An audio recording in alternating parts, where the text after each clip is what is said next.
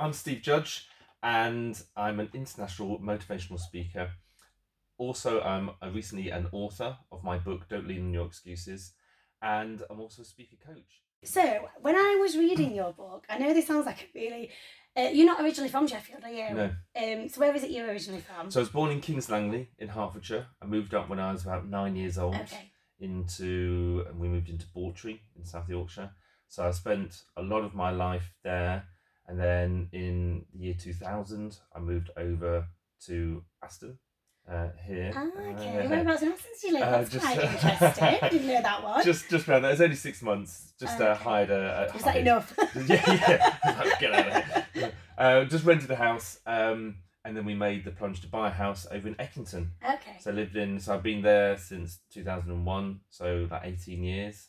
So it's a long time. Yeah. So I spent most of my life up in Yorkshire, Yeah. although Derbyshire I'm officially now in. Yeah. But yeah, Northern England. It's nice in Eckington, isn't it? I lived in Oh, Renishaw yeah. for a while. Oh, did you? Yeah, well, Yes. 13 years. I've just moved back to Aston. So hopefully I'll be here a little bit longer than 6 months. Whereabouts in Renishaw? On the main road. Okay, yes. So one of the really nice house, like stone built. I always joke with my friends, I live in a stone built cottage in North East Derbyshire. Renishaw Hall, that's beautiful. Wow, Yes, the gardens must take you exactly. ages to cut. But well done. I'm not surprised you moved. Thank you, most kind. But yeah, no, Eckington is nice. It's nice. Yeah, it's great. And also, I didn't realise that Eckington, digressing again, but me and my son, we went to look for some old rope, went down the industrial estate, knocked on this door, and it happened to be a coal pit. And we didn't know that there were any coal pits around No. it. It was only last year. And said, oh, do you want to come in? And we went round the area. Wow. There's coal everywhere, Whereabouts is obviously. that?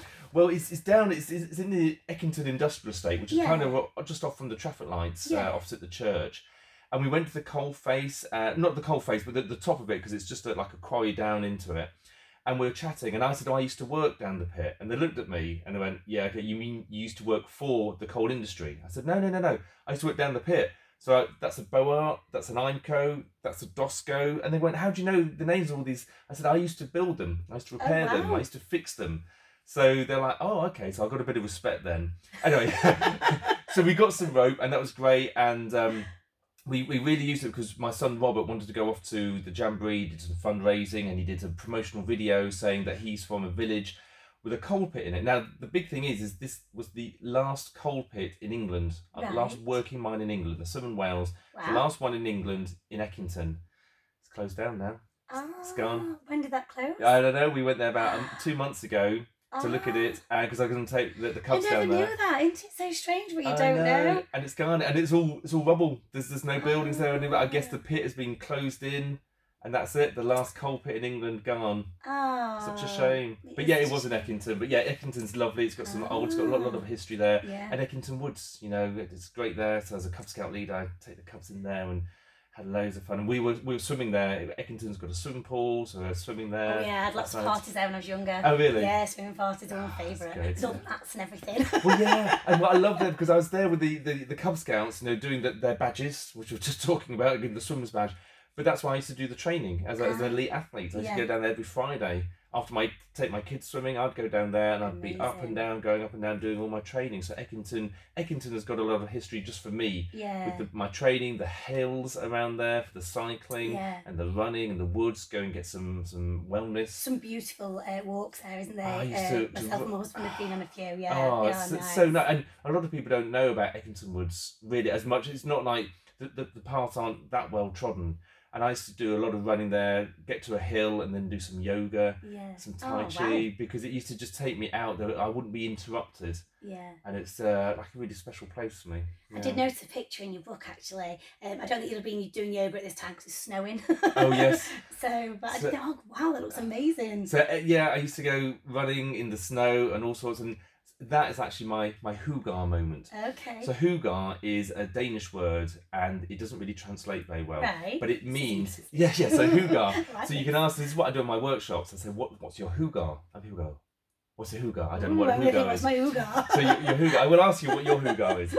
A hygge is something that gives you that comfort almost, that really nicety, that stuff when you feel in a special place. So some people might say a hot chocolate or being near a fire, or it might be comfort. My daughter's is when we're in the car and it's raining really hard. We're going down the motorway. She's not driving, I'm driving. And she's only 11. And you can hear the rain beating, and then you go under a bridge and it all goes quiet from the rain. Yeah, that's really nice. Yeah. So my Hoogar moment is when I wake up and I pull the curtains back and there's snow everywhere. And I go, oh, it's like a winter wonderland. But more than that, it's when I go out and there's silence because the sound is all muffled by the snow. Yeah. And then even more than that is actually going for a run in the snow.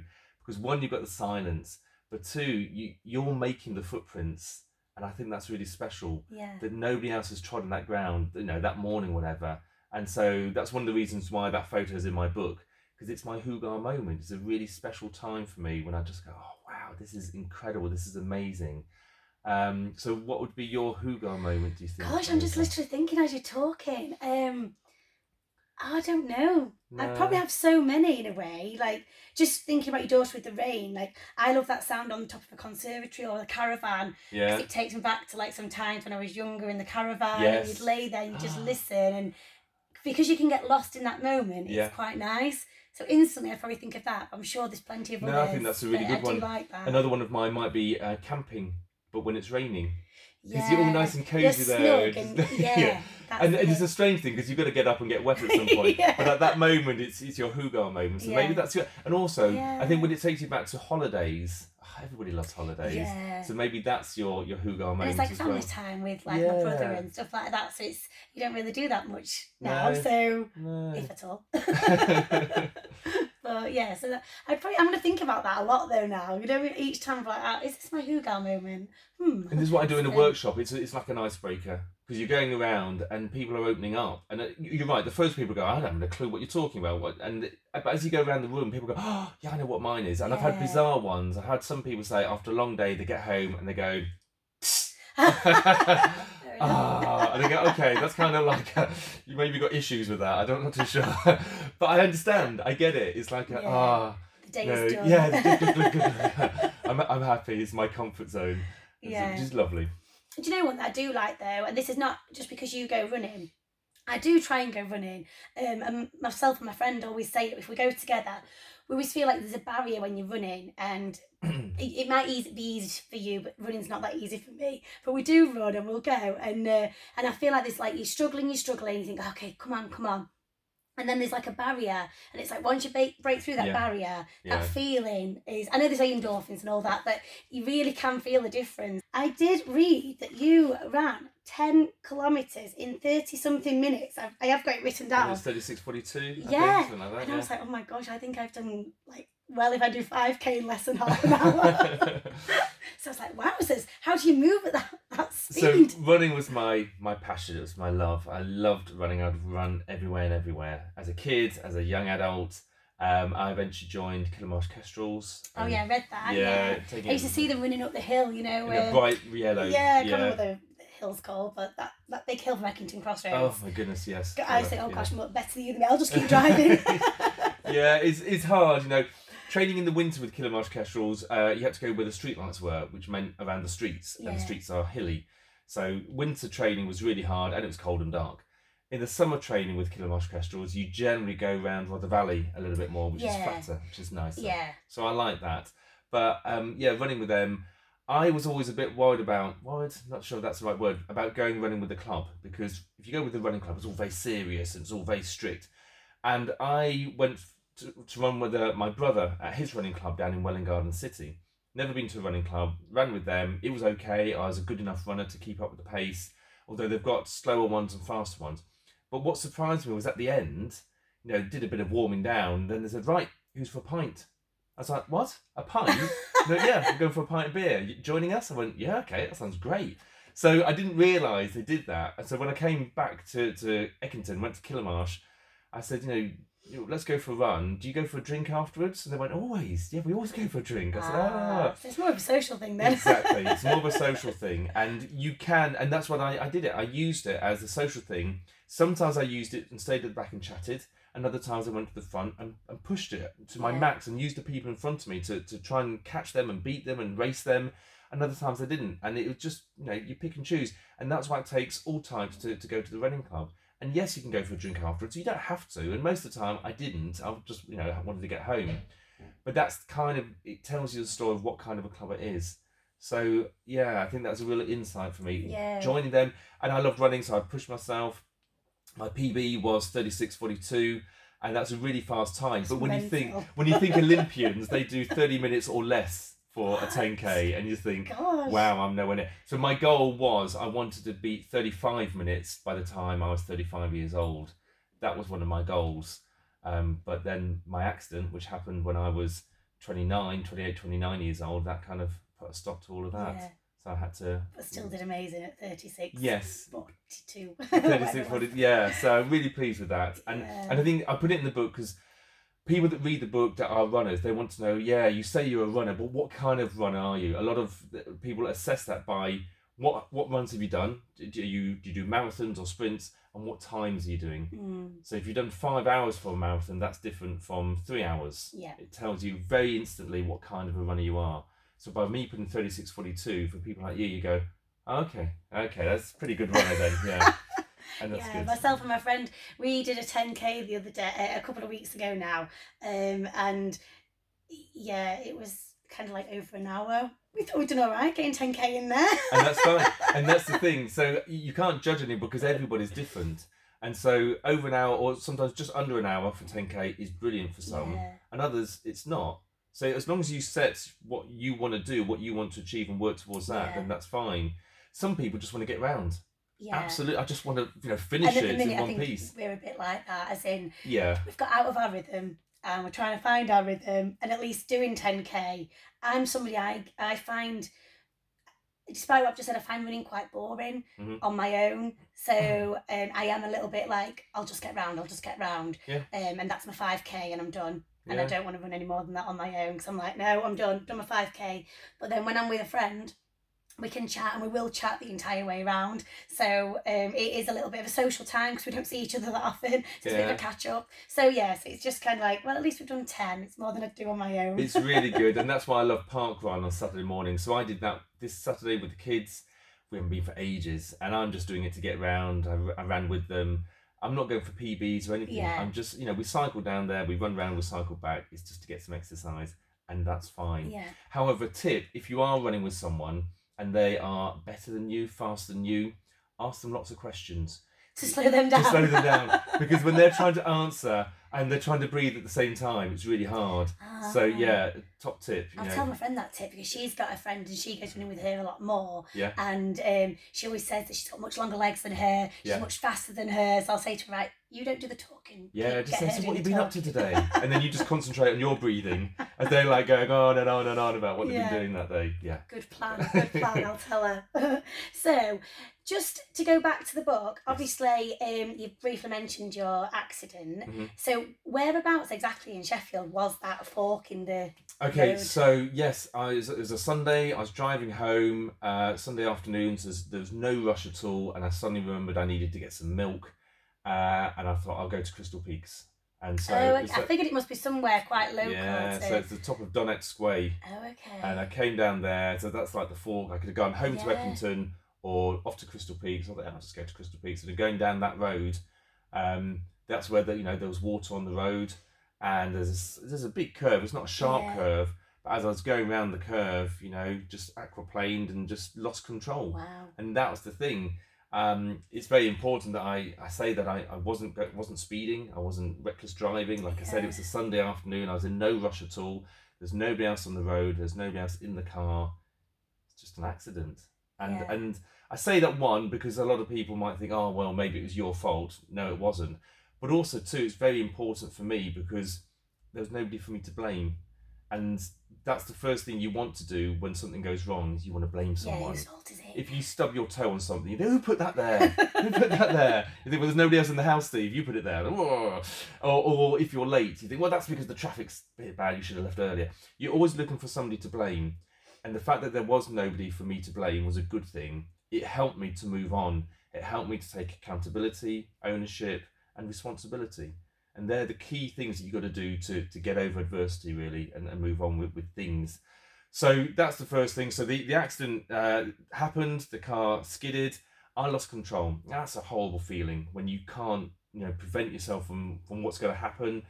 And I remember clutching onto the steering wheel and just seeing a pole come towards me and knowing that I was going to hit it. I was kind of like on a side, and I just had to brace myself for impact. And then shivers down my spine just thinking about, as you know, going that through my head again. And then I hit this pole and I just blanked out. And the next thing I know, I just woke up with the car horn just going beep. Oh, when I was reading that, I literally was thinking, oh my gosh, that would obviously you were going through a lot more than that. I thought that would drive me insane. And then you sort of said that a guy came over and all you wanted to do was stop that horn. I thought, I can relate. I'm feeling it just reading the book. I was like, stop the horn.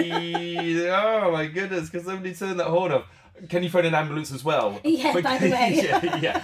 Yeah, number one, phone the ambulance. Number two, can you stop the horn, please? And somebody did. And it's not an easy thing. You've got to crawl under the car and actually take the wires out. But some people... I did think that, as I said to you, I was talking to my mum about it, and I sort of said, I wouldn't even know how to stop the horn. No. My mum straight away, she went, well, you lift the bonnet up and you get underneath and you pull the back. And I was like, how do you know these things? I was like, wow, so I learned something from your book, even just from talking to my mum. Just some mechanical knowledge. Yeah, just stop a horn. I learned a lot more. Just sort of saying. So they turned that off. Then I was just waiting. The good thing is that I didn't know exactly what happened. I remember being stuck in the car, reaching down with my hand, trying to work out what was going on in my injuries, and luckily I couldn't work it out, because if I'd known how bad my injuries were, I would have gone into shock. Yeah, I read that in the book, and it said, like, and obviously now when you think about it, I suppose it's obvious, but yeah, I thought, oh, that's quite interesting. So, like, you obviously knew that, so something was stopping you from it. Yeah, doing first aid within scouting, and also doing first aid after the accident as well. You know, in hindsight, my body would have gone into shock if it known that my leg had been partially amputated and just brought my hand up with loads of blood. I'd have just gone, oh. It wouldn't have been a good thing. No. So the fact that I couldn't find out, I just went, okay. And I'm very positive, very optimistic. I thought, well, it might be broken, which is really bad, but okay. Thank goodness that's all I thought that was bad. So I couldn't get out of the car.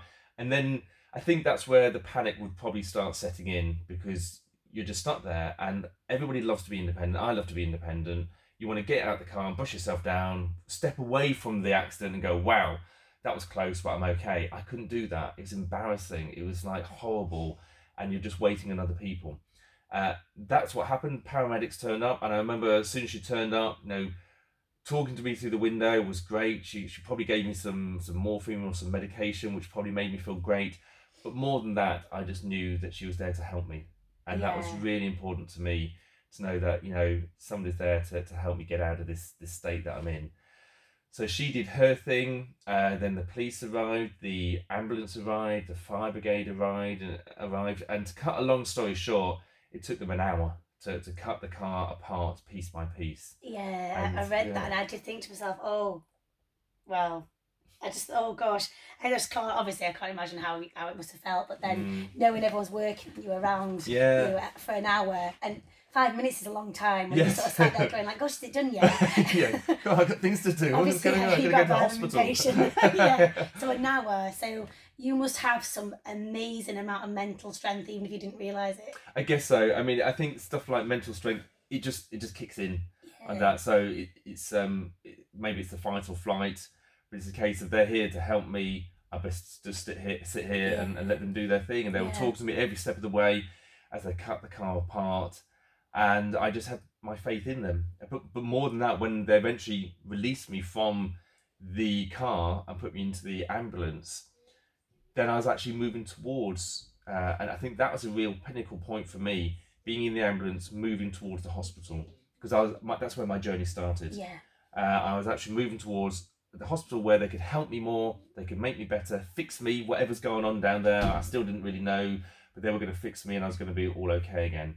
So that also the medication that they probably gave me in the ambulance probably helped. I think they'll probably give me lots of morphine. And the fact that, you know, the two guys in it, Well, I was just about to mention that despite the seriousness of it, I know I did sort of say to you, I got my mum to read a bit of the book to me. This was a bit that she was reading to me at one bit, and I found myself obviously laughing, and I thought, gosh, what's so inappropriate, Louisa? What are you laughing at? But it was because of the way you wrote it, as in like, Steve, are you driving, Steve? Are you okay, Steve? Where are we going, Steve? Yes, Steve, I'm fine, Steve. Right, Steve. And it was that, and because someone was reading it out to me, so you really should get your book on Audible, because it's like an emotional roller coaster. Because one minute you're sort of like, oh my gosh, this is horrendous, and oh, you're trying to relate, even though you can't really, and then it's really funny listening to the Steves. It is. So I know it's probably like really inappropriate of me, but I did find it really funny. What's really interesting is, one, it's true. Two, probably did cheer me up a little bit in the ambulance, knowing that Steve and Steve were looking after me. But also as a speaker, now that I tell this story, it's pinnacle that you bring in some comedy somehow. After you've got to do the highs and lows as a speaker. So if you've brought the audience down, being in a really low period, as in I was stuck in the car and I couldn't get out, and they saved my life. That's really low, and the audience going, oh no, what's going to happen next? The next bit is the funny bit, and you've got to lift them up. And the other one guy was called Steve, the other guy was called Steve, and they said, Steve, are you okay, Steve? I'm good, Steve. Right, Steve, we're going to go very fast, Steve, and very safely, Steve. Is that okay, Steve? That's good, Steve. Right, Steve, let's go, Steve. And that's how it happened. And it's really funny. And it breaks the audience, because the audience are allowed to laugh. And that's what you've got to do. And then you're back on a level playing field. Then you get to the hospital. Then you've got to bring them down again. And then you've got to bring them up again. And so, did that. Yeah. I was sort of like, oh my gosh, it's horrendous. And then like, it really should be laughing. But I suppose as well, just when you sort of, how you describe it as a fork in the road, have you ever seen that film Sliding Doors? Yes. I always relate to that film in a lot of things in life, of like, if you'd just gone this way or that way, or you know, at different times, how your life could be different. Yeah. And I suppose that's one of those moments, isn't it? If you'd just gone to Eckington, I guess something might have still happened. It's life. I do believe in that kind of thing, but it's just, I really could relate that situation to life in general, in many ways, that if you do one thing, something can happen. It was a fork in the road. I can remember making the decision, I need some milk. It was Sunday, where would sell milk? A lot of the shops would be closed, but Crystal Peaks won't, so I'll go there. And that was a fork in my road, I guess. And I haven't made that into a big thing in the book, but it could have been. Yeah. It's definitely something, whether it's because I really like the film Sliding Doors, I know it's like back in the 90s, but I do relate a lot of things. It just took me back to thinking like that, and I thought, wow, it just shows how many points in life could take you one way or another way. Yeah, you just don't know what those things are. And I think that's why one of my messages is about grabbing opportunities. I think every opportunity that you come across is one of those forks in your road, in your journey. Definitely. And it's about seeing those opportunities and then doing something with them. Because if you don't, then you're consciously making a decision to not go down that road. And you don't know what's down there. And you don't know unless you go down there. So you've got to make a decision sometimes. It's not easy. You can't. Can you grab every single opportunity? I don't know. It might lead you astray. But is that a bad thing or a good thing? Well, that's up to you. Exactly. You never know where it might lead, do you? No, and I think that's why it's also very important to know what your vision is. So that if you know what your vision is and where you're going, then the opportunities will present themselves on the way, and you can decide whether that opportunity is actually going to take you to your vision. It might be something different. It might take you on a side road, but if you're really focused on that thing up there, that vision, that mission, then maybe you should stay on the road that you're taking. Yeah. Everybody's different. I do think that, I know it's a bit cuckoo, but I do think that life has a tendency to, it's a law of attraction and things like that, isn't it? That if you're, like, you've got your vision and your focus, sometimes life does throw a curveball, but it could actually lead you closer to your vision, but you don't see it at that moment. Absolutely, that as well. So I quite like situations like that, when you're sort of like, oh, okay. And I often get told how lucky I am. Yeah. People don't see how hard you work, they just see how lucky you are. Don't they? Yes. But I just think, no, I am an opportunity grabber. I'll try it. They don't all work out, but people don't see those bits that don't work out. Yeah. You don't make a big thing of it. I don't use the word try now, because you either do it or you don't. Yeah. You got to make that decision. Yeah. So that's really important to me, so that you can see. But also, I've stopped saying good. I've stopped saying good luck. I was going to say I've tried to stop saying good luck, but no, I'm not saying good luck to people because I don't think that's fair. Because I think some people put a lot of time and effort into things, and for you to say, "Oh, good luck," I think it diminishes everything that they've just put into it. Even my daughter, who's revised for an exam, and I say, "Oh, good luck." Yeah. You think, what's got nothing to do with luck? She's just been revising for like she's months for worked this hard. exam. Yeah. It's nothing to do with luck. So I say, I wish you all the best. That's It's harder to say because it takes longer. It's easier to say good luck, but I don't think it's fair. So I wish you the best, or be the best that you can be. Yeah. Something along that. I haven't quite come up with a phrase yet, but I am stopping saying good luck to people. I want to take that, if you don't mind, because I like that. Because I think some people, I think in life, things do come a little bit easier too. You think so, yeah. I think I have to work hard at everything that I do. Yeah. Like I'm a bit of an average Joe, which is not a bad thing. I'm kind of good at a lot of things, but I'm not really a master of anything. Okay. I don't think. But I can get by and I get through every situation, but I do have to work hard at it. Oh, you're so lucky. Yeah, thanks. So I think, that's a good thing actually, because sometimes it's not luck, and we're all working hard. Just some things are just naturally easier to some other people. Like running might be easier for you than me, for example. Well, you say that. Blinking hard at that. with 2 disabled legs. Okay. Yeah, running's pretty hard. So I'm running on Saturday with the kids, and then I'm running on Sunday, and it was raining, and my son was training for rugby, so I was running around the rugby fields, and it was boggy and muddy, and I was tired, and I had aches, and the endorphins weren't kicking in. It was hard. It was really hard. But what was really strange was I did that, and I looked at my watch, and I kept going for another 10 minutes. I did 40 minutes running altogether. I was really proud of myself. I came into the rugby club, and I went to wash my hands, and in the corridor was a wheelchair. Oh, okay. And it was the exact same wheelchair that I'd been given from the NHS back in 2002. And I was like, wow, and I took a selfie with me in this wheelchair. Oh, okay. I'd do a blog about it or something. Because I couldn't believe it. Because this wheelchair was there, and I thought, my goodness, what's that? 17 years ago, that's what I was sitting in. And that's when I was told that I may never walk again. Yeah. And I was just stuck in a wheelchair for about a year and a half. And I did everything possible through my rehabilitation, through my physio, to get myself out of that wheelchair. And look at me now. I've just been for a run. It was really hard. Did I enjoy it? I don't know. It was tough. But I did it. And I was really, pat myself on the back, really proud that I did it. And I'm not saying it was a message or anything like that. Oh, I think it's like a reminder of, as you can tell, I like it. It's like a reminder of that's where you were. Look at you now.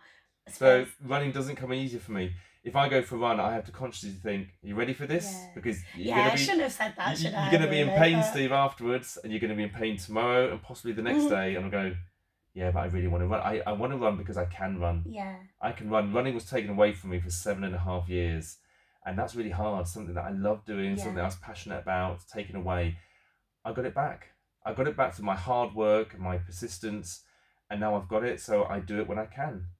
Sometimes I can't do it because I'm in too much pain, but that's why I swim, that's why I cycle. But when I can do it, I will do it.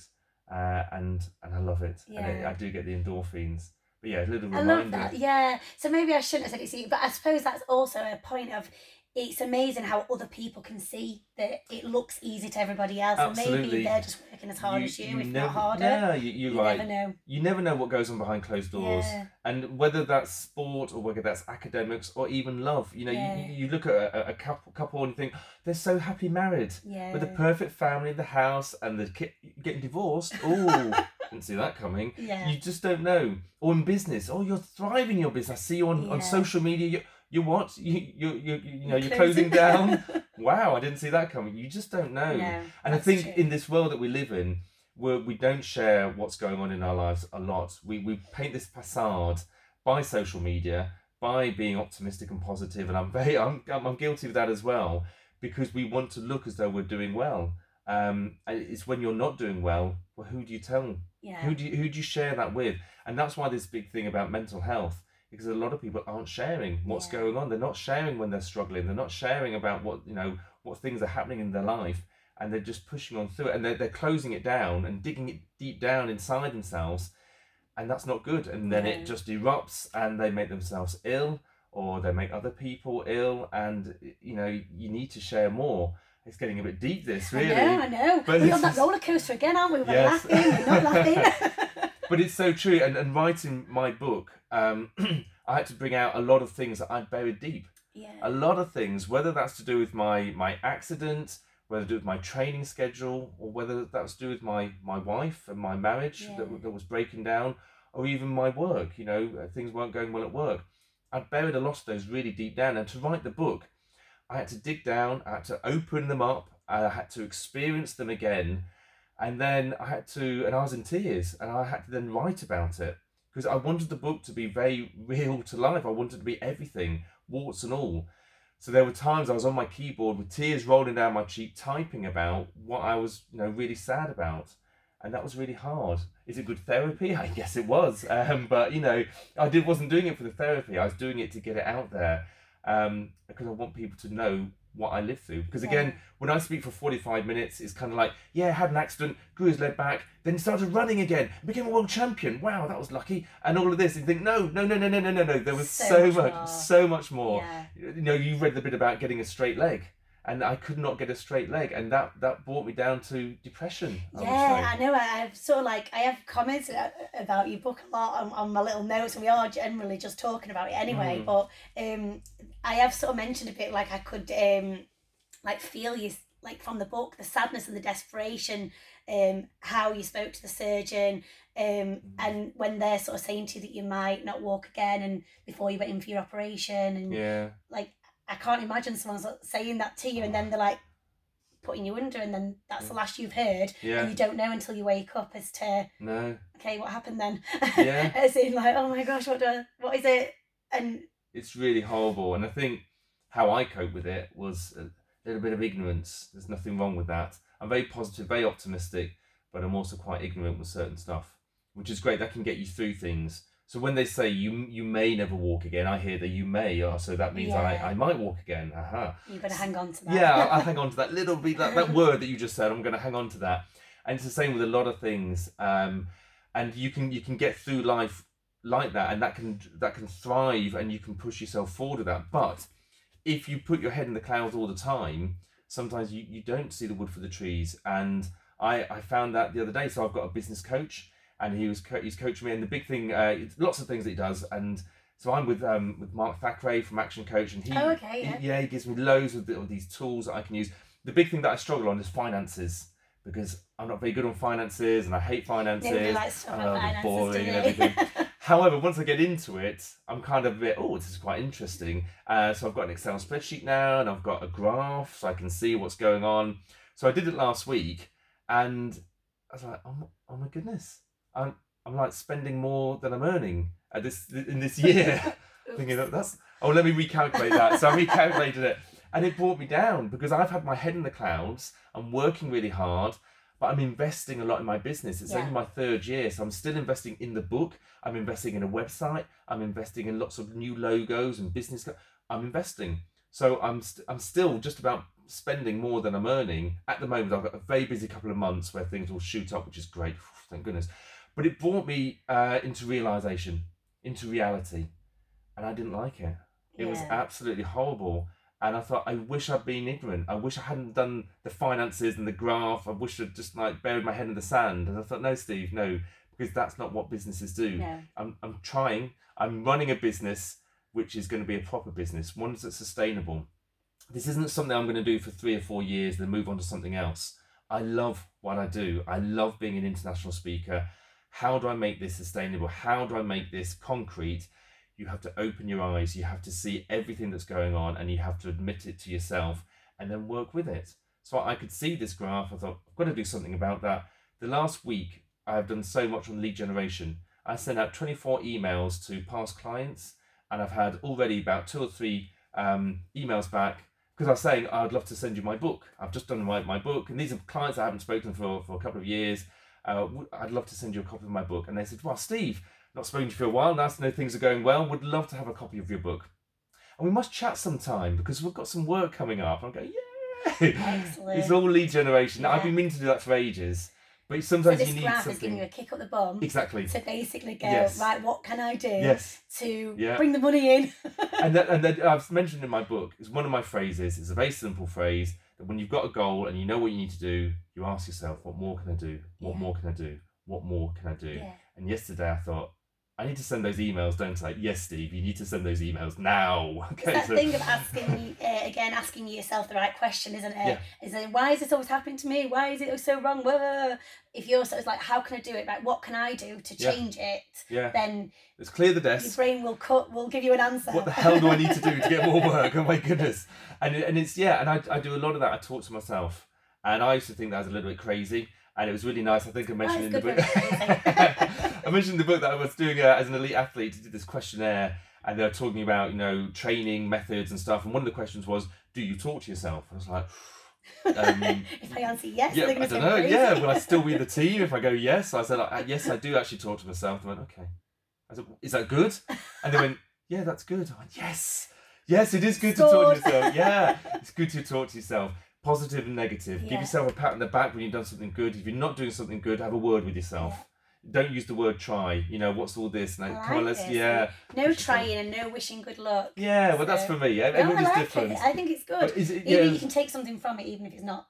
Absolutely, yeah. It's, you know, you either do something or you don't do something. If you say, I'm going to try to turn up on time, what does that mean? Does that mean you're going to be late? I'm going to try. I just think that's not happening then. Yes. I've learned that when people say the word, I'll try and make it, I've been proven wrong once recently, but I would say 95% of the time they're not coming. Yeah. If they say try. Yeah, you're coming out tonight. Oh, I'm going to try and make it. Oh, okay. You're not coming. See you later then. I love the saying from your dad, like, be the best you can be. I just thought, I know it's such a simple thing, but what a good saying. So whatever you're doing, just like you've said earlier, be the best you can at it. So wish you the best. It kind of like, I liked how in your book, you're obviously very inspired by your dad as well as with the things that he says. So can you expand a little bit on how you felt at that time?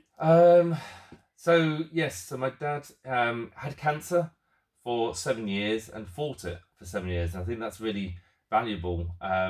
I think if I take myself back, and this is probably when I was writing my book, again, I did my ignorance thing. I put my head in the clouds and like, la la la la, he'd be fine. Yeah. And he was, and he had cancer and he fought it. Yeah, then it came back again and he fought it. And I'm like, well, just keep on fighting it, won't it? After 7 years, you know, I remember, you know, my mum and dad having a word with me and saying, it's not going to make it this time. I was like, what do you mean? Of course he is. He's going to fight it. He's going to get it like again. It doesn't compute in your brain, does it? Like, of course he's no, going to... that's not working. So going through to see him when he was lying in bed and him just, you know, his last words to me, you know, were, you know, just keep doing what you're doing and always be the best that you can be. Those stuck with me because it means so much when somebody says things like that. It doesn't say you've got to win or anything. It makes it very generic. Yeah. It's got to be the best you can be. And to use that, and how I've used that and enhanced it so much, is that I still have a goal. So if we're talking about being an elite athlete, I had a goal of wanting the gold medal. I wanted to be the world champion. That was my goal. That's what got me out of bed every single morning and late at night and training hard and pushing it through the comfort zone and everything, was that gold medal, being the best, being the best that I could be to get that gold medal. What more can I do? What more can I do? What more can I do to be the best I can be? All of that and everything else. You do that leading up to the event, the judgment day. Now I'm going to relate this to something like an exam because I talk to schools a lot about them revising. You've got to revise. You want to get the A star or whatever it is. That's your goal. That's what you should work towards. Now, when you get to judgment day, the exam or the race, when you're on the start line, that's when you're going to go, whatever will be, as long as I'm the best that I can be. So to tell you a very quick story, I used to do this visualization where I'd visualize the whole race from start to finish, putting my goggles on, getting into the water, feeling the temperature of the water, hearing the horn, setting off in the swim, not getting punched or kicked. The whole point of the visualization is very positive. Everything works. So my goggles don't leak. I get out of the water, I'm winning. I get on the bike, I don't get a puncture, the chain doesn't come off, and I can feel the wind going through my hair. It's all very positive. I get off the bike and I wrap the bike and I'm on the run. And I don't fall over on the run. I don't get beaten on the run. I push on the run and I feel the wind and I'm really pushing it. And I cross the finish line to grab that gold medal. So that was my visualization. That would take me about 20 minutes. Great detail, closed eyes, open my eyes, go, wow. That was awesome. I want to do the race. Where's my medal? yeah, where's my medal? I'm up for it. And I go to the start line and I go, yeah. And people go, are you okay, Steve? I go, yeah. I'm all pumped. I've just done the race and I won. I want to do it again. And they're like, okay, Steve, he's lost it a little bit. I said, no, I want to do it again. No, I did it in New Zealand, and the problem was when I crossed the finish line in my visualization, the gold medal wasn't there because of the Italian. The Italian was there, Oh, and yeah. potentially he could have grabbed the gold medal. And I thought, well, that's just making me nervous.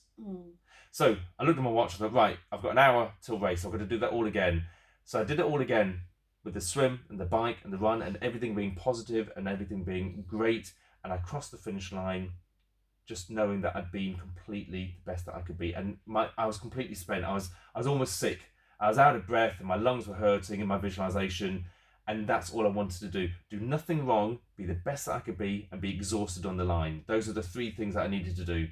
I thought, okay. And I opened my eyes, I was like smiling, that yeah, let's go and do that. Let's go and get exhausted. Let's go and get spent. Let's go and push it. Let's do everything right. And the result was the result. And I went and did that, and I got the gold medal, and I won in New Zealand. Now, if we're not going to do spoilers or anything, but when I went to World Championships in England, in London in 2013, I did the whole thing. I got the silver medal. Did I have any regrets? No, because on that day I couldn't have gone any faster. Yeah. But it's more than that. It's about the training. I couldn't have trained any harder. Yeah. My nutrition was perfect. My mindset, my visualization, my yoga, my injury prevention, my equipment, everything. I'd done what more can I do? Everything was perfect. On the day, the swim, the bike, the run, the transition, everything was perfect. I couldn't have gone any faster. The result was the result. And I got beaten on that day by 30 seconds by the Italian. I remember seeing you, obviously, speaking before, or hearing you. And when you said that sort of scenario, I remember sitting in my chair thinking, no. No. And then, but I left that day thinking, do you know what? I not relate, but I just thought it resonated with me a little bit, because I thought, that's your problem, Louisa. If you don't come out on top all the time, you don't think you've succeeded or been a success. But sometimes when you don't get that job interview, or you don't get whatever, if you think, well, I honestly couldn't have done any better, I gave everything, that's it. There is kind of a feeling of harmony or something, like, you're like, okay, well, I'm okay with it. So I suppose, like you said, you couldn't have done any more. It was fine. You still got a silver, which is amazing. So actually, and what it did make me think of was, I didn't realise until I got home that I was talking to my husband about it, and I didn't realise at the time that we watched that. And I remember thinking, like, really? And sort of like both myself and Andy were a bit really disappointed for you that you got the silver. And I thought, how funny is that we were so disappointed for you. Actually, you weren't disappointed at all. You were elated, on top of the world almost. But it's very difficult, because it does sound like a contradiction. You're going for the gold, you only get the silver, and some people say, oh, silver's the first loser. Okay, that's a mindset thing. That's a horrible mindset, to be honest. You definitely go for the gold. You go for getting that job interview. You go with passing that exam. You go for that thing that you really want. And the main thing is you're the best that you can be. Now, if you come away, let's do this different scenario. If you come away going, I didn't win, I didn't get it because of this, that, and the other. I hadn't done enough research, hadn't done enough revision, hadn't done enough training. Well, then you're an idiot. You're Muppets. I don't know what to say. Well, you've got to take responsibility, the ownership. You've got to, you've got to take action. You've got to do all that stuff before. Now, if you could see that you're going to struggle 3 months before, great. You've got 3 months to do something about it. I used to stand on the start line. I used to overhear people as we're like shaking hands, just about to do the swim, going, oh, I wish I'd done more swimming training. And I'd be like, what? Are you kidding me? You've got to be joking. I'm here with no regrets. I know that I couldn't have done any more. On the line, on the start line, I couldn't have done any more. Bring it on. And I think you've got to be that at the job interview. Bring it on. I've done my research. I know exactly what I'm going to say, how I'm going to answer every question on the exam, everything. Bring it on. If you're not at that stage, you're not at that bring it on stage, you're an idiot. You should be at that stage. You need to have done more about it. We've only got 24 hours in the day. Get that, okay? So what are you going to do with those 24 hours? So that when you're on that start line, you've got no regrets. And when you finish, when you get the result, whatever the result is, you go, no regrets. I couldn't have done any more. I've been the best that I could be, just like my dad said. So, it did really kind of stick with me, that, because I just thought, isn't it funny how we were sat at home thinking, and then actually, so the reality of it is so different, you know. And I kind of, it's so, because we don't always get everything that we sort of think that we want, but at the same time, I think we've got what maybe we needed. you know, and at the time. to bring it into present day, my book. I spent so much time and money and emotion doing my book. The last thing I needed to do was to market the hell out of it, and I wanted to be Amazon #1 bestseller. So I did everything. Now I didn't have a budget. I'm not leaning on excuses. I didn't have a budget, so I did as much as I could on social media. I did so many videos. I did everything my book coach told me to. I realised that I needed to do more videos, Facebook Live videos. They're nerve-wracking, but I did Facebook Live videos because I thought, no regrets. Come on, let's do everything. I blitzed it. It became #1 bestseller in the pre-releases, but when it actually came out onto the shelves of Amazon, it didn't make it. And I'm like, I couldn't have done any more. Yeah. You know, it is what it is, and I'm happy with that. Now, if I'd been going around going, damn, I should have done some Facebook Lives or more video, I couldn't have said that because I did that. So I've got no regrets. And the book is amazing. I know, it's brilliant. A success anyway, so it is so good. Yeah. And, you know, I was thinking, like, how can you remember everything in such detail? Okay. You know, like you were sort of like, and like you said, you've taken yourself completely back. Yeah. And almost got those emotions raw again. Yes. So that you can write about it. Yeah. And my book coach said, be careful. Like a word of warning. Be careful if you take yourself into this dark place because it will bring you down. That's what your brain does. It will take you back into that scenario when you're, you know, going into depression, when you're potentially, you know, phoning the Samaritans up, all of those dark places you're going to have to go back to. So when you've finished writing for that day, make yourself into present day. Remind yourself where you are, that you are fit and healthy, that you have got 2 kids and that you've got, you know, an amazing house and you've got a job. Something positive. Okay, bring yourself out of it. It's really important. Otherwise, you'll just carry on feeling low about yourself. Yeah. And it was hard, and it's lovely that you mentioned the detail because I rummaged through the loft and I had diaries of the first like 2 or 3 years. I had all my race notes that I'd made, and I loved that. I found these race notes. So this is, what more can I do? Knowing, I think it's called something like to know your enemy. And I used to know the other competitors in my group. I'd find out, I'd get the starting list and there'd be like 10 people and I'd be like, right, internet. So I'd find a picture of them because I'm a visual person. So I'd get a picture of them, then I'd find out what races they've done, then I'd find out what times they've done, and I'd write it all down. So they're good on the swim, not so good on the bike, but very good on the run. Right, okay. And then I'd score them. Next person, picture, da-da-da. And I've got these notes. And you think, bit over the top, isn't it, Steve? We're talking about becoming a world champion here. We said we've got to be the best you can be and whatever you have to do. And I would sit there and think, well, what's making me nervous? Well, I don't know who my competitors are. Well, let's go and find out who they are. And I'm not saying like stalking them or anything like that. I don't think you're allowed to do that. But I would do as much as I could to find out everything about them. As soon as I found out about them, I felt so much more relaxed. I felt, right, I can... That's not a problem. He's not a problem. He's not a problem. He is a problem. So I'm going to watch him on the bike. Not a problem. We're going to watch that on the run. And fear is when you don't have control. So when you don't know what's going on, that's when you've got fear.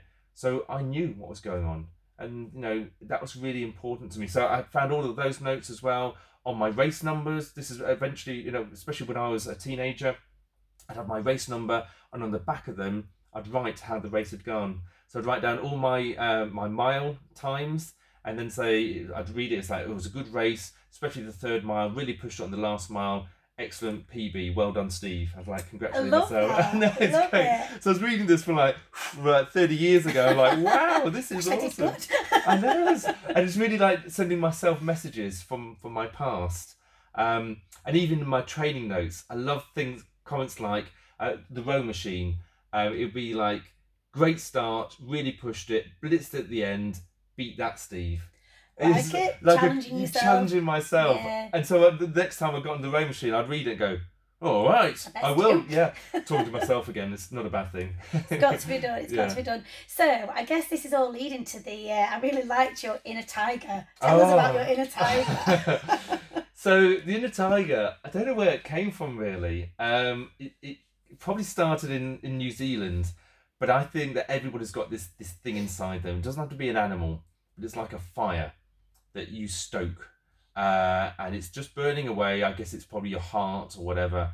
But sometimes if you put oxygen on it or more fuel in it, you can get it enraged and get it really burning and bright and really push it. Mine is my tiger.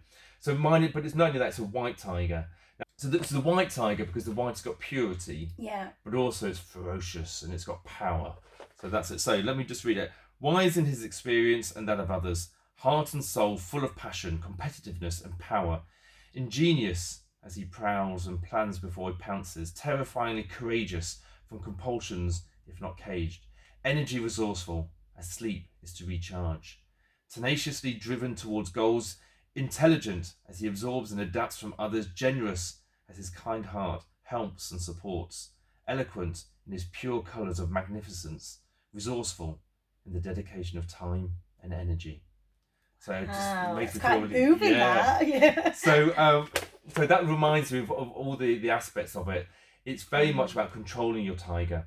So when I set off on the run, for example, you just want to release your tiger and it to pounce along, and that it won't last. It will burn out. 5K. You've got to cage it, contain it.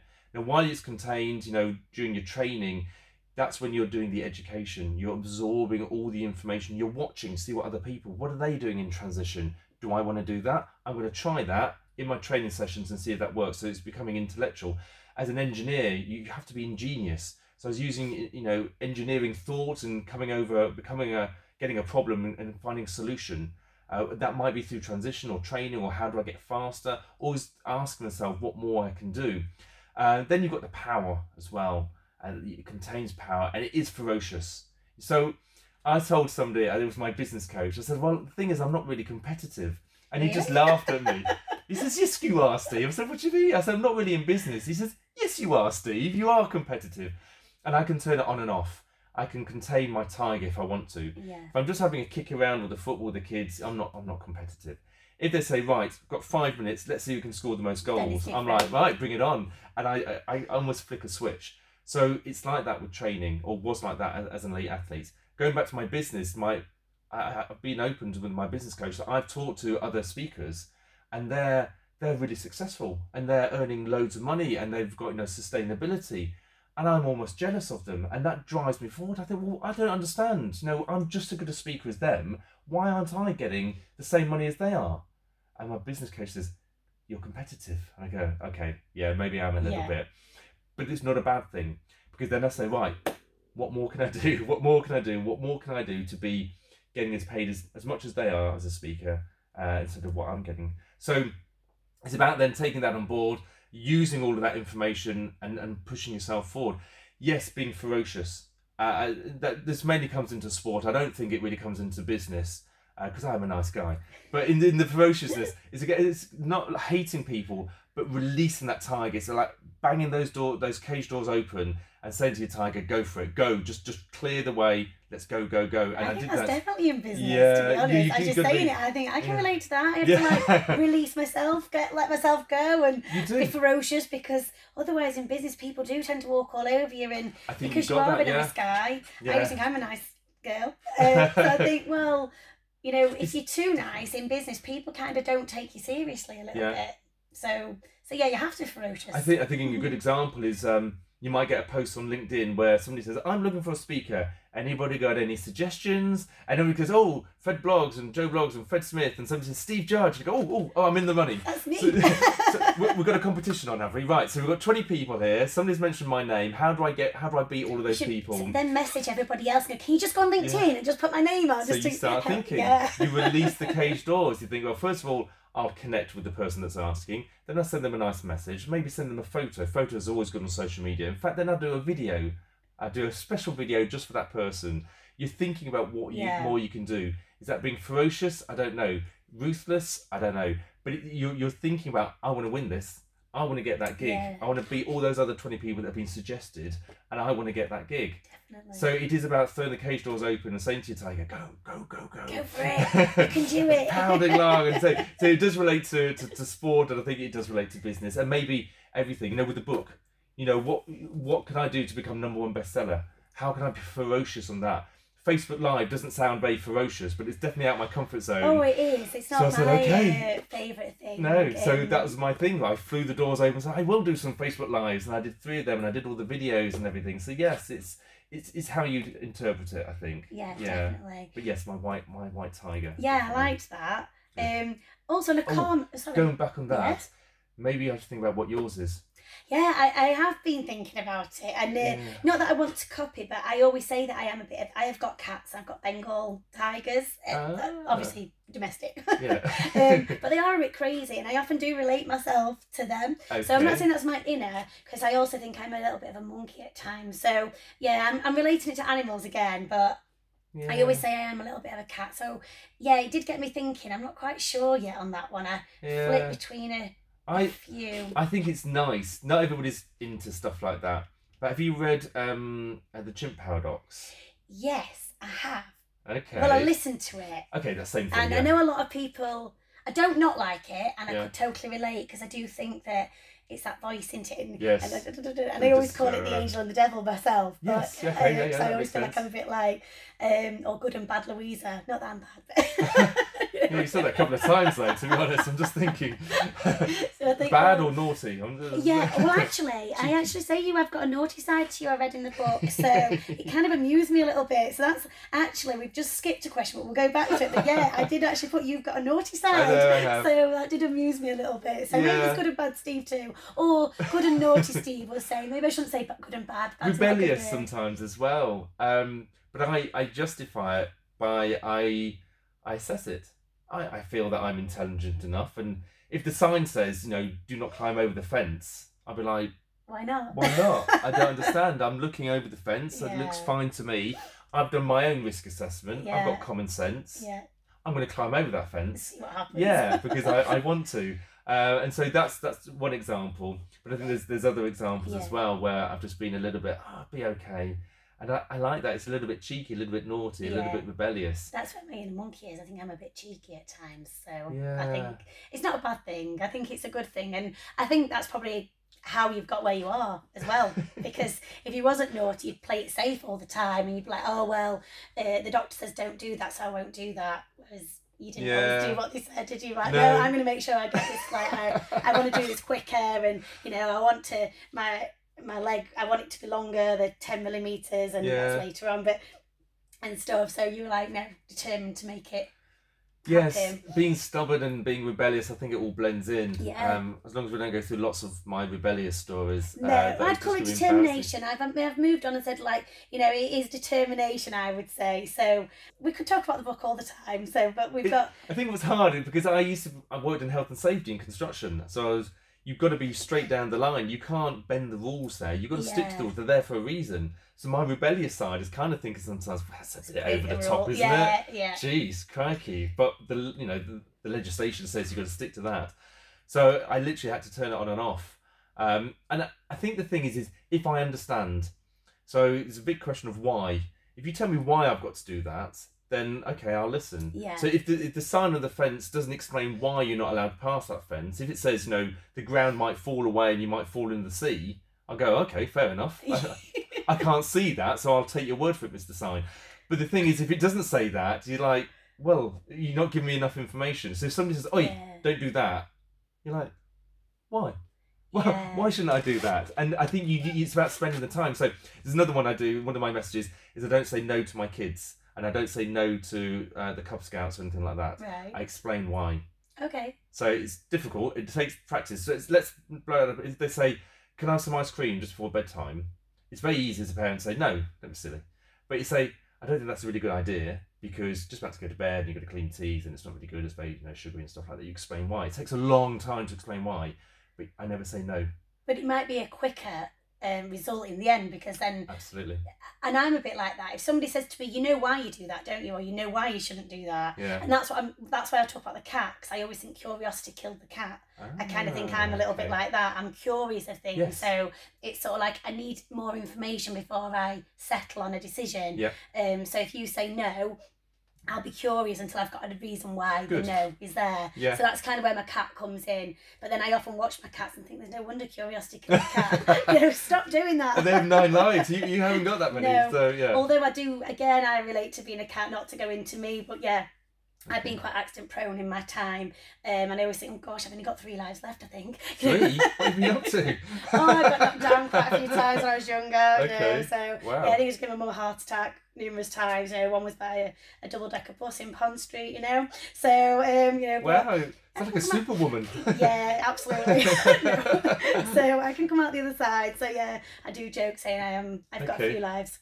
So, but that's another topic altogether. Yes. So I did read that you are quite into chakras. Obviously, you've mentioned yoga already. I do Reiki. I don't know if you've heard of it. I've heard of Reiki, yeah. So that's often working on your chakras and stuff. So I just thought, I could relate to that. So reading your book, I thought, I like that. I like people who are into themselves kind of thing, if that makes sense. Because too many people focus on like the surroundings, and sometimes if we could just work out what's going on inside. And Reiki is all about realigning your chakras. So if something's wrong or you're grieving, your heart chakra, and it's a bit cuckoo to some people, but it can be slightly out of alignment. So you come for a Reiki treatment, and the idea behind it is you realign your heart chakra, so you're creating inner calm. Yeah. A little bit like yoga. It's all about your inner calm and peace of mind. So I guess that's been quite a crucial. And I sort of briefly touched on it anyway. I know, and I will carry on with the briefness because I don't fully understand it. I haven't fully looked into it, but I like it how I know a little bit about it, because I believe that it's a little bit about everything. My mum always says, it's a bit about everything. If you're feeling ill, it's probably a little bit of everything, a bit of stress and a bit of diet and everything.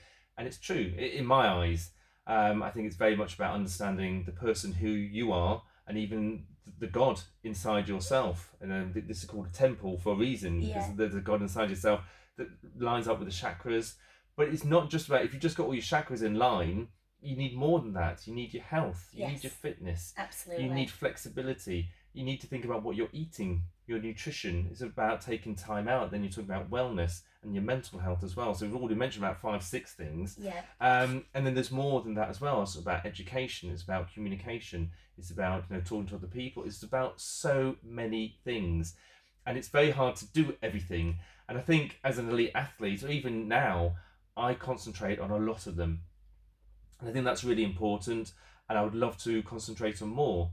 So I feel good about myself, but I feel that I'm running at full efficiency. I think if you're running at full efficiency, then you can do more. So sleep is a massive one that people abuse. Absolutely. People abuse their sleep, and I'm reading an amazing book at the moment called Sleep Smarter. And I think if you get your sleep right, that's a really good start for the day. And that's all. I won't go into detail, but it's very much about getting the perfect sleep. It's not always about how much time you have, but if you have the perfect sleep, full darkness, no caffeine after midday, no blue screen before bed, all of these things, eating at the right time, you'll have a really good deep sleep. You'll wake up feeling buzzing, and that's what the feeling I get. Once you do that, what do you do after that? So I have a morning routine, which I'll just go through very briefly. It's I go through to my office, as we were talking about, where I sit down and I read a book, a self-development book, because I think that's very important for me to develop myself. Whether that's a suggestion from my action coach, Mark Thackeray, or whether it's something that somebody suggested to me. I do that for a little bit, then I get down on the floor, I do some exercises, some stretches, and some exercises like press-ups, chin-ups, sit-ups. Then I go over to my cabinet and I sit on the floor in the butterfly pose, and I do some visualizations. So it's mainly just one visualization of what I want to achieve. That amazing thing, that vision, that dream of what I really want. And I'll be open, my vision at the moment is very much about me being on the big stage with a big audience in front, big lights, and entertaining them, getting them inspired and motivated, coming off the stage, having a table where I do book signings, and it's all really amazing. So that's my visualization. So it's very much about how can I get to that? And that's the next bit. So I open my eyes, I go, wow, that was awesome. I really want that. I really want to be on the big stage because it's a way of helping people. So then I go back over to my chair, sit down there, and I read out words of affirmation to myself. So this is a list of words that I have, and it sounds a bit over the top, a bit big-headed of me, but if you don't give words of affirmation to yourself, then who is going to give them to you? So it's things like, Steve, you will not lean on your excuses. Steve, you do turn your excuses into challenges. Steve, You are ingenious. Steve, you've got this. Steve, you are positive. You can do this. You won't give in. And all of these positive things, I'm like, yeah, hell yeah, I'm great. So you're feeling all pumped. Then I grab my book and I write down 5 things. Just 5 things that will take me towards that visualization, that thing that I've just done. And I write them down. And it's not about emails or phone calls. It's the bigger things, really. And that's the end of my morning session.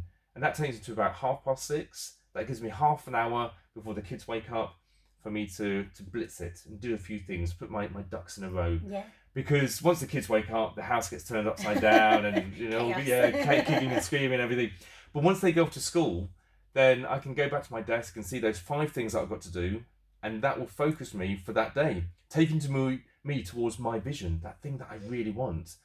And yes, the phone will ring and the email will ping and everything, but if I can get those 5 things done, that's what I really want, and that drives me forward, and that gives me endorphin release.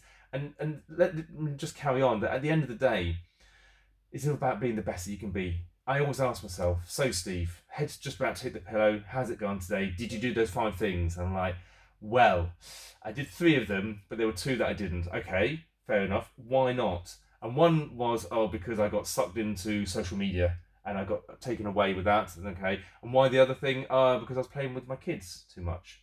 Okay, that's not a bad thing. So don't watch social media too much. Play with your kids. All the best for tomorrow. And so again, it's talking to myself, and then perfect sleep, and the next day is the same scenario again. So it is being in line with my chakras, talking to myself, listening to myself, feeling how I am. The stretches are important to me, the yoga pose, the visualization, and the health and fitness as well. It's everything combined, isn't it? Yeah. It's not just because you can go for as many Reiki treatments as you like and do yoga to your heart's content. It's not. No, you go. It's not. Don't worry about I feel terrible. It is. You've got to do a bit of everything. Yeah. I often speak to people, and people are so focused on the external factors like the nails, the hair, which are all lovely. Don't get me wrong. I think it's necessary. As we talked, it's a bit of everything. Yeah. We've both seen Harry. Yeah. Yes, our stylist. Yeah, absolutely. When I'm on the stage, I want to look good. I don't want to think about what I'm wearing. I just want to wear it. I'm a busy person. I've got things to do. Exactly. Harry has told me what I look good in. Yeah. Great, move on. So that's one less stress to worry about. I can concentrate. So I had my pink jacket today, but then I was a little bit warm, so I had to take it off. Perfect. I was like, damn, I love my pink jacket. It always, makes me. It's the colour. I like it. I know it suits me. I feel good in it, and it is one of those. It's amazing how some of those external factors do affect you internally as well, don't they? As well as skin and making sure that you're looking good. Skincare, definitely. It all plays its part. Yeah. So we've got to do all the bits we can. So just sort of going back to the book a little bit, I know you have sort of spoken about your marriage did break down, but obviously just talk about where the pictures of you at your wedding and the way that you had to have your mum. Your mum's amazing, isn't she? Like how resilient and resourceful a mum sometimes. Like taking you to get your suit trousers. Oh my goodness, yes. Widened and stuff. So like it just seemed like a really emotional day, or I can imagine it felt emotional reading it. Yeah. So I can imagine it was really emotional at the time. It was. If you're happy to talk about it, I just absolutely. thought it was just your mum really. I just thought she just was incredible, like getting you ready for that day, and then just being able to stand at the... Well, my goal was very much to stand at the altar. Yeah. That's what I wanted to do. That was my goal. That's what I was driven towards. And suddenly standing was really difficult for me, almost impossible. But that's what pushed me, and I had to use a Zimmer frame to stand up, and I'd always cheat by using my arms, and then I'd have to release my arms and stand on my legs and put the weight through my legs. And I was doing it as much as I could, no regrets. But the wedding day was approaching, and I suddenly realised that I wasn't going to be able to stand at the altar. Yeah. How I was going to, because you've got to stand there for 5-10 minutes. So I had to come up with another idea. It's kind of like plan B. And so that's why we came up with this idea of a shooting stick. Yeah. With a stick which has got a seat on the top of it. So we practiced, and I got another best man, so I had 2 best men, and I would stand at the altar, and then they would pass me the shooting stick, and I'd shove it up my bum and sit on it, and that was it. But also I wanted to look smart. Yeah. I'd been in hospital, I'd lost a lot of weight, I wasn't feeling particularly good about myself, but that day I wanted to feel good about myself. So with this big metal cage on my leg, how we were going to hide that, and we tried to find some trousers, nothing there, And I think the metal cages are probably more common now. So there's more people that might be able to help you. But anyway, my mum took me to a tailor, and we got these special trousers made, which were very big, so they could fit around the metal cage, but also they had a Velcro strap all the way down. I think I mentioned in the book, a bit like a stripper's trousers. Not that I know what a stripper's trousers, but this is what I've heard. Yeah, my other days. She said I was rebellious. So they had a Velcro strap all the way down, and I looked smart. So I was in the wheelchair, and on the day, it all came in to practice, and I turned up there looking smart, and we got into the church, and everybody, because a lot of people hadn't seen me since the accident. It was only probably 3 months. Some people had, but not everybody. So for them to see me in a wheelchair was a shock, asking how I was and everything. And then they went into the church, and then I came into the church in the wheelchair, down to the front, which is quite emotional. Anybody who because I'm quite tall, 6'1", to be in a wheelchair, for them to see that was quite hard hitting. Then the ceremony started. My fiance came down the aisle, and then came my moment to do the standing thing. So using the Zimmer frame, I stood up, held on, and then got the shooting stick, shoved that up my bum. And the thing is, you can't really see the stick. So just looked from everybody else's point of view. They could see me stand at the front of the church and stay stood at the front of the church. And not only that, they said that they could even see the light coming down from one of the church windows, shining down on me. That the whole thing must have just been incredible for everyone to watch, and for you, obviously. And very emotional for me to stay there and do my wedding vows, to achieve my goal, to stand at the altar. That's what I really wanted to do. It was an exhausting day, and when I look at the photos, it's things like seeing me sat down in the wedding photos on a park bench, and everybody around us. Not the wheelchair, we've got the wheelchair under the photos, but also we did some where I was stood on the shooting stick. So again, from the front, it looks like I'm just stood up. And I go, yeah, but I'm not. I'm looking really short. I'm not that small. That's not me. So it's a lovely photo, but it still reminds me of I wasn't, who I was, really. But I suppose it's all about those goals again, isn't it? And at least you did do what you set out to do, and it was a massive step in obviously a very, very long journey. Oh my goodness. And just sort of talking about the stretching of the leg. Oh yes. Yeah.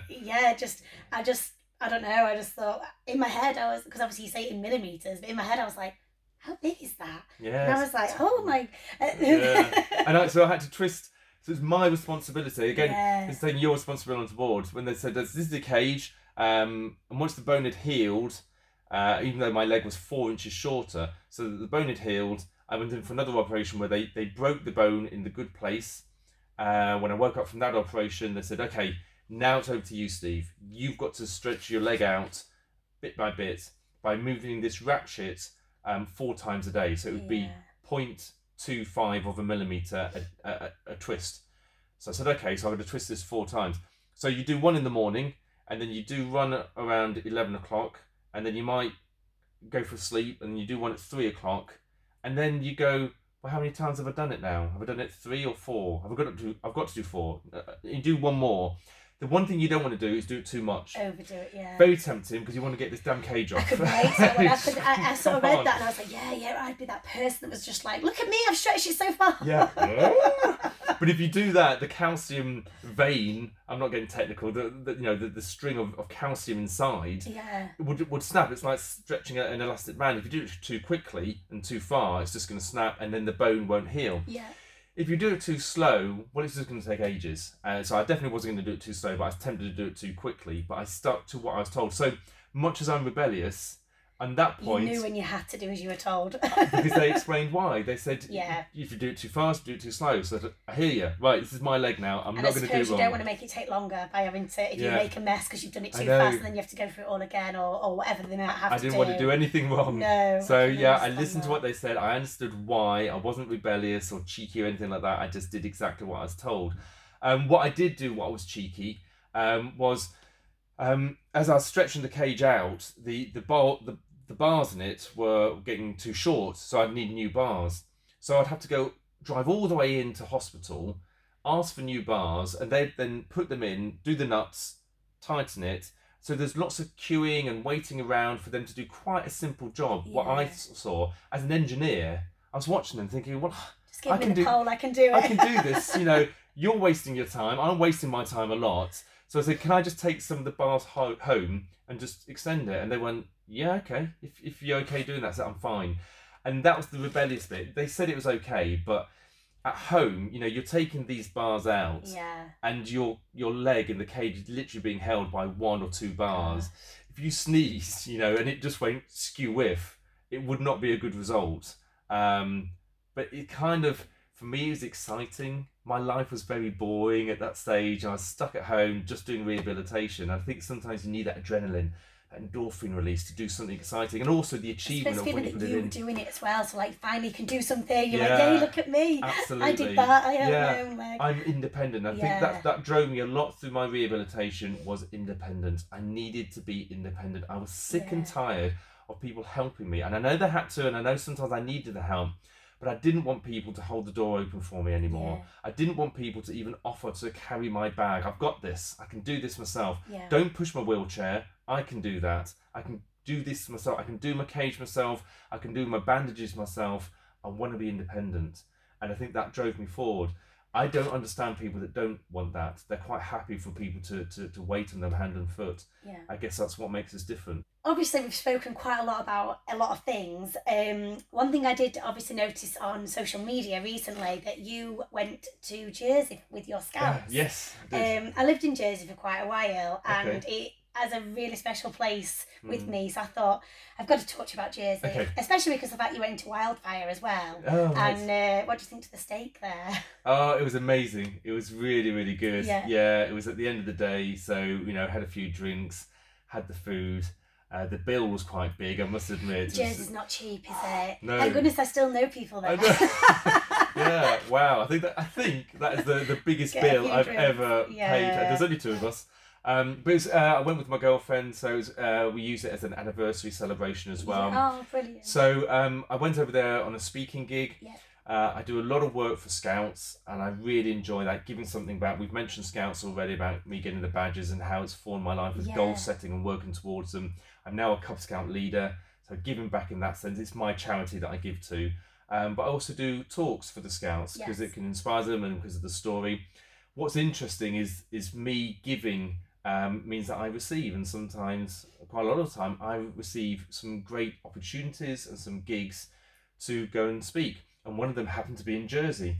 They couldn't afford to pay me, but they could afford to pay for my expenses. And So- that's probably more anyway because Jersey's Yeah. not a cheap. Did you stay in the Royal Yacht as well? No, we didn't. I No. Where did you stay while you were there? Beachcombers. So Oh, it's- okay, Yeah, yeah. just up the road. Yeah, But it was really nice, and we stayed on there for a couple of days as a holiday. yeah. So we made the most of it, and it's nice to say, because it's almost an international game. We spent the 3 days asking everybody, is Jersey part of the UK? No. Is it part Simple, of, no. is it part of Britain? Oh, it's I an know, awkward one, exactly. that, but So it's no, definitely- it's definitely not part of the UK. It's not England. No, it's its own island. It's the It's- Channel Islands. It's They're their its own own island. independent island. They have their own rules, which are a bit crazy. Okay. There are some crazy rules. But it is part of Britain, maybe. Um, And this is where it gets confusing. yeah, I'd say it's part of Britain. I don't know if some of the. We're I going would ask too a few deep, of my maybe we Jersey don't know. friends. Yeah. Because they'll be like, well, maybe we are when we want to be. Yes, yeah. So for me, it was lovely going out of the UK. I class it as and going to the international islands. because Yeah. you can buy. I don't smoke, but you can buy like cigarettes duty-free and and alcohol. stuff. Duty free. That's what Yeah. we're calling. Why do I bring cigarettes? Anyway, buy duty free, and there's less limits than there is 'cause it's not part of the EU. Okay. So that definitely means it's not. But no, it was great. We had a great time. Lovely. We went cycling. We got some pearls. Went to one of those Jersey pearl shops. Pearl. Yeah, Jersey Pearl. And there's also a Pride march as well. So we got involved in Yeah, that. I saw that you'd done that. Yeah. And we're just because again the Scouts were part of that about equality within Scouts. Yeah. So I used to work for the Scout media team for 3 years, Okay. and that was amazing. That was just before I became an international speaker, and working with the media team is all about getting the messages across. And Sorry. the best question that we could get asked in Scouts was who can join Scouting, because he said anybody and everybody, whether you're gay, straight, male, female, old, young, black, white, everybody, disabled, everybody can join. And not every club has got that, and we used to love that. So for Scouts to be part of Pride is really opening those doors to say, hello, we're here. If you want to join, you know, a lot of people didn't understand that women can join or girls can join Scouting, and they go, oh, when did that happen? 25 years ago. 25 years ago, we opened the doors. Yeah. So it's about getting that awareness out, and that's what we did as the media team. Was if people don't know that, that's our fault. Yeah. We need to shout louder. We need to get more promotion out, more marketing out, so that people know that anybody can join. Yeah. So I guess we could talk for England, I think. We could carry on going. I do just want to feel like we should finish on the fact that you are actually a champion of the world. I am, yes. A world champion. I know, I like saying that. World champion 2 times, in fact 3 times world champion. And yeah, champion of the world. Yeah, I love that. Nice champion of the world. So I think that's what we should finish on. But you have totally inspired me. When I did see you at the EBA, when you were doing a speaking event, I do remember the room was you had the room completely silent. Yes. And when you played that video at the end, yeah, I could literally well up now, because it's like you're watching it and you're sort of going, oh my gosh. And obviously, for some people in the room, like Rother Valley, I know that area, and I have run around there a few times, many times, but so you can sort of almost see the position, like the place where you're, and then when you fall, and then you're sort of like, I'm like, oh my gosh, but then you're a champion of the world, so it's kind of all right now, it's so incredible. to speak. Yeah, it is. It was like everybody was Thank you. sort of like moved. Yeah, and you saw me probably about a year and a half ago, and all I can say is, one, it's got better since then. So my stage performance with the highs and lows and the entertainment and the interaction is better than it was. And it was amazing then. So the video is new and improved. So that's actually even better. So you get more people crying. Quite potentially. And 3, I'm going to go back to the EBA. Are you? I'm going to be speaking there again in November, so you're going to get to see it all again. Leeds and Sheffield. Don't let me miss that one. Not that I miss any, but don't let me miss that one. It's going to be absolutely awesome, and I'm really looking forward to going there. There's going to be a lot of people there that haven't heard me speak before. Yeah, there's a lot of new members. I've just realised I'm going to do an exercise in it. So much as I'm doing my keynote, I'm blending in an exercise that one of the tools that I did that helped me to achieve in my rehabilitation, as an elite athlete, and now my business. This is the tool that's helped me to achieve. This is something I'm going to share on the day. You're going to take part in it. Ooh. Then it's going to be back to me. I feel like of I've course. got like a little snippet. I know, it's like it's not been announced yet. Although we don't know when this is going to go out, so it might be announced. Anyway, it's still fresh. And then I'm also going to take my books. So if you want your book signed, I will gladly sign it, and a selfie as well. Amazing. Also, if you want to buy a book there, I'm going to take a load of books with me so you can buy it, get it signed. So yeah, all singing, all dancing. Well, I will be telling everyone to buy the books. Yes, so, great. Definitely. So yes, don't lean on your excuses. Yes, a Absolutely. world champion's courageous story that inspires living with no regrets. And absolutely it does. So I was going to say, what's something that you want to leave us on, but maybe that is it, or... It is. I think I also want to mention that I'm going to be president of the Yorkshire Speakers Association. Wow. This is something that I'm really... President, I know. Good, doesn't it? Well, I'm a president. President Judge. Absolutely. I know, what kind that's of a good statement one. is that? It's I great, like isn't it? it. So this is in January, and why am I doing it? So it's not paid or anything like that. It's giving something back. I've got so much from the PSA, Professional Speakers Association. I've got so much from the techniques, the skills, the people, the help, the support. I'm going to give something back. It's my opportunity to give something back next year, January onwards. I've got to find some amazing speakers. I've got loads already. But more than that, what else can I do within that meeting? So we hold the meeting once a month on a Saturday up in Leeds, and it's about giving back to them so that they can become speakers. It's not an easy profession, being a speaker. It's really difficult, to be honest. And a lot of people want to do it, feel that they have this urge, this need. So how can I help them fulfill it? 1, get good at speaking. Okay, but it's more than that. How do you find the gigs? How do you find the gigs that pay money? All of this. So if I can give them something that will help them towards their journey completion, that's what I want to do. And that's what I will do in January onwards. So I'm putting a lot of work and effort into it. But it's nerve-wracking a little bit. Because it's kind of a bit out of my comfort zone that I'm talking to some amazing big speakers, but they're going to be coming to the meetings. but also there's a lot of excitement. I'm really excited I about can feel doing the it. excitement I from know you. it's going to be really and, good. So that starts in January. I think the first one is Exciting. Saturday, January the 25th, up in Leeds. But there's going to be one every single month. So really looking forward to that. I can relate to, speaking is not the easiest No. thing. I often, if I ever have to do anything, I think I've decided, I don't know if you've ever seen Bridget Jones. Yes. I Yeah. think I've decided that I am Bridget Jones for Sit Up Britain. Because I am not the best speaker. Well, I can help you with that. There Yes, you go. I think I might need your help. As a That's what I was speaker thinking. coach. I thought maybe this could be good for me because I get these opportunities to talk, but sometimes, I mean, it's always entertaining, don't get me wrong, from everybody else's point of view. Yeah. And I just think, oh, Louisa, you are Bridget Jones for Sit Up Britain. That's what's going through my head. But it's amusing. I like to make people laugh. But this is the point about having the PSA is I want as many people to come along as possible. So it's for anybody who is just interested in speaking. Absolutely. And this is what somebody asked me. They said, oh, I was thinking about going, but I don't know if they'd let me in. And I was like, what do you mean? There's no locked door. There's no bouncers on the door. Anybody can go. So you have to pay, I think it's like £18 to go for the meeting, but you get 2 amazing speakers. You get one speaker that's just starting off doing a showcase. We give them feedback, but it's more than that. It's being in a room full of other speakers, being in a room of people that get paid for speaking. You look at them and think, wow, it does exist. It's not a myth. You are actually getting paid just to speak. That's all you do.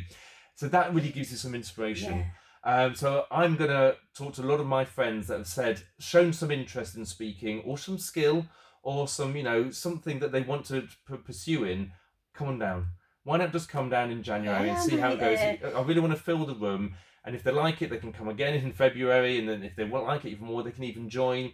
That's where I started. 2016, I went down there and I didn't know whether I was going to like it or not. And they said to me, Steve, we'd love you to join, and if you join, you can enter the competition Speaker Factor. Ooh. And I went, did you just say a competition? I'm in.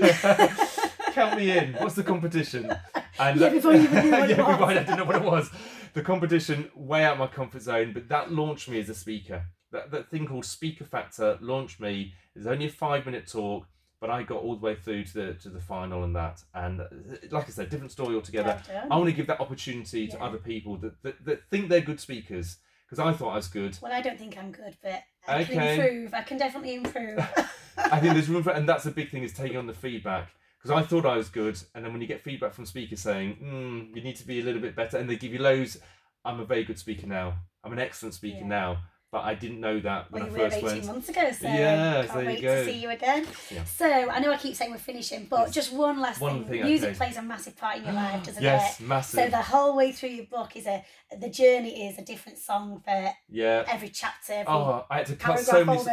I had to cut so many songs out. They said you've got like 180. You only can put 50 in. I was like, what? I like it. So I had to cut it down. I always say it depends what mood I'm in, but yours is currently It's a Beautiful Day. Ah, yes. Isn't it? So yeah. I like that. Yeah, that's really nice. Is it still a beautiful day? Is it still how you feeling? I think I use that. Changed a little I think it's changed now. There's an amazing song from the Phantoms. I'm smiling as I'm thinking about it because the words are awesome. It's called what's it called? Good as Gold. Good as Gold. Okay. So it's talking about. I don't know this one. No, nobody knows it. It's called I'm going to Google it. I'm going to Google it. It's awesome. It's called The Phantoms. Good as Gold. And it's all about going for your gold, which is what I talk about. When you hear that song, you think, oh, this is me. This is me. They wrote the song about me. So this is my song. It's not only talking about going for your gold, but it's also saying, I'm going to get it because I know I'm going to get it and I deserve it. And I might be a little bit rebellious to get it, but I'm going to get it. I'm like, oh, this is what I do. And it's lovely. It's upbeat. It's uplifting. That's my song at the moment. But there's so many other songs out there. And I have so many playlists all the time. Music is a big part of my life. Different music for different emotions. Writing this book, I had some very soft, relaxing music so I could focus. No words at all. And I had a massive playlist for that. But now I'm get up and go. What do I need to motivate myself? Because when I'm not motivated, that's when I need the music most. Yeah. When I just press the play and off it goes. And I'm like, it just changes you. It's so empowering. And it lifts me up. And I go, oh, wow, okay, I'm going to do it now. So yes, that's the song at the moment. Fab. Mm-hmm. Right. So I need to think of my song. Yeah, your song, your inner thing. Yeah.